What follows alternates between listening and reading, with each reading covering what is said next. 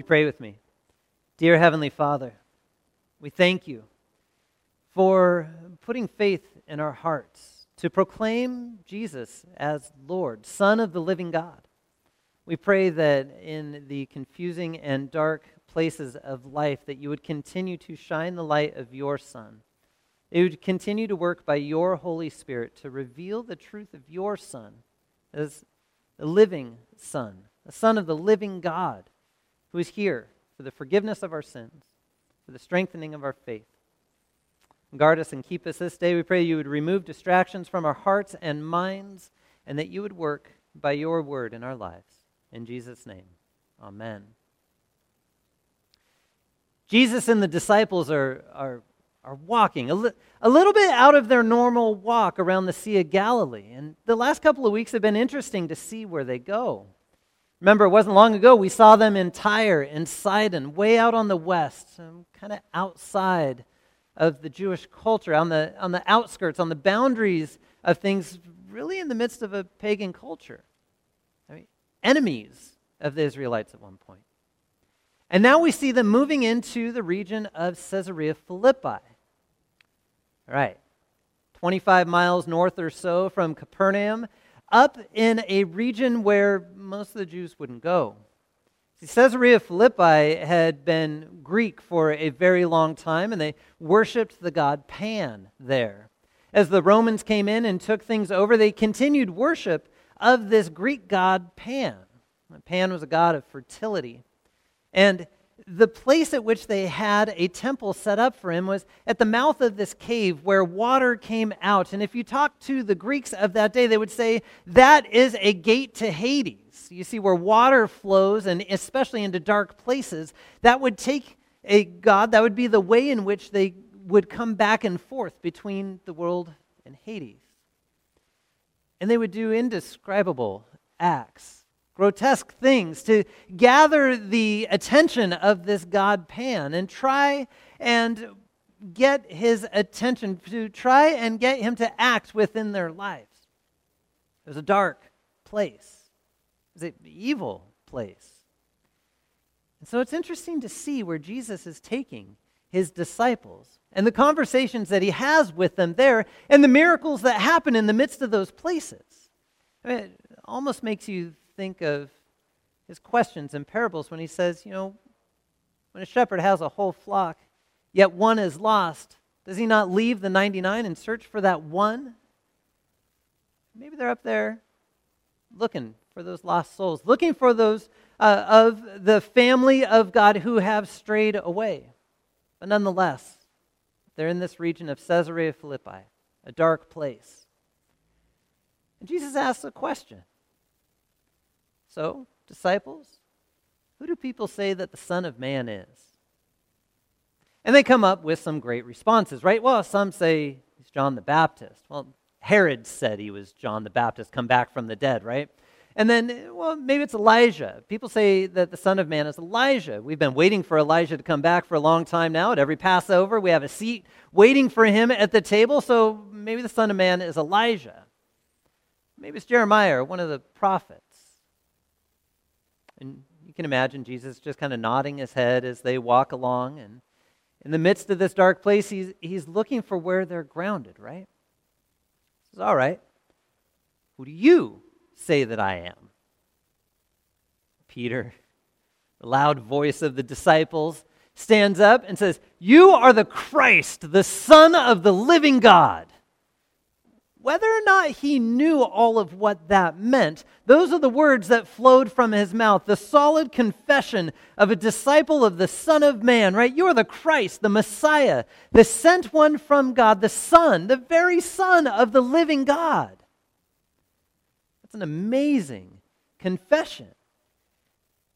And Jesus acknowledges that. And he says, blessed are you. Now, listen next week for the other words that he has for Peter, so you're going to have to tune in then as well. But this time he says, blessed are you, Simon, son of Jonah, for flesh and blood have not revealed that to you, but my Father in heaven. That's the beautiful miracle of this moment.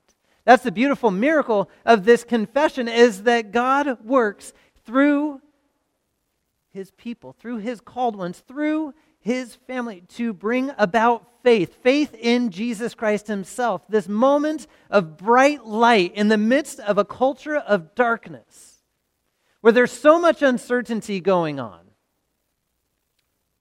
So I ask you, what feels certain for you right now? Does daily life feel certain? Does the regular routine of school and work feel certain? Does the places you used to go to eat or shop or travel feel certain? Does the word that you receive in the news feel certain? Does the politicians that you look to for certain guidance feel certain? What in your life feels certain right now? As the disciples walked with Jesus outside of their certainty, outside of their places that were comfortable and familiar, there's one thing that remained certain: who Jesus is. And that one thing remains certain now. That same promise that he has, that he gave to Simon when he calls him Peter and he says, upon this rock, the gates of hell, the gates of Hades, the evil things of the world will not prevail against it. Won't prevail against what?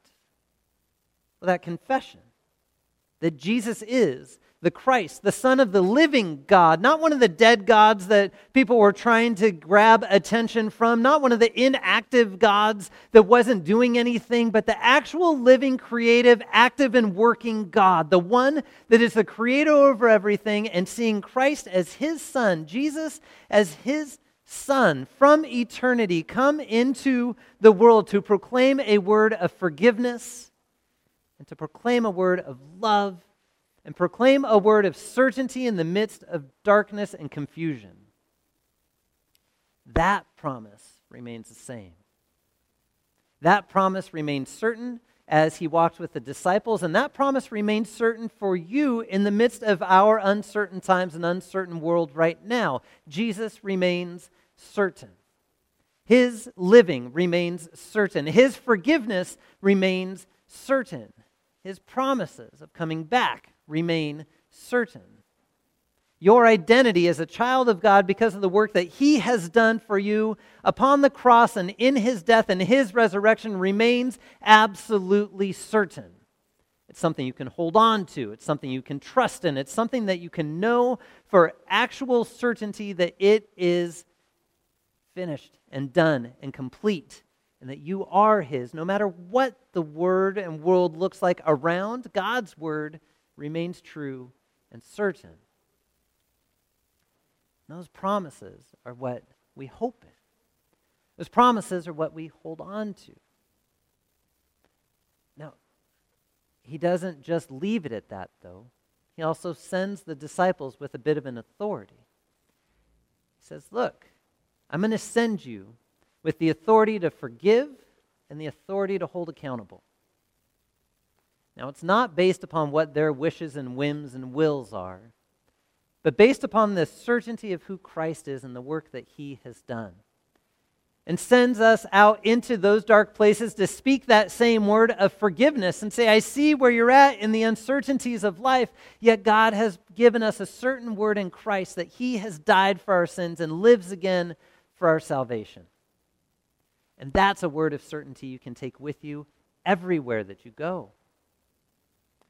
I pray that as you go where God has called you, that word of certainty is what shapes your life, what shapes your heart, and what shapes your being, knowing that you are loved and forgiven by God first, and he sends you out to love and care for those who are around you. All of it grounded in the certainty of what Christ has done for you. In his name, amen. Would you pray with me?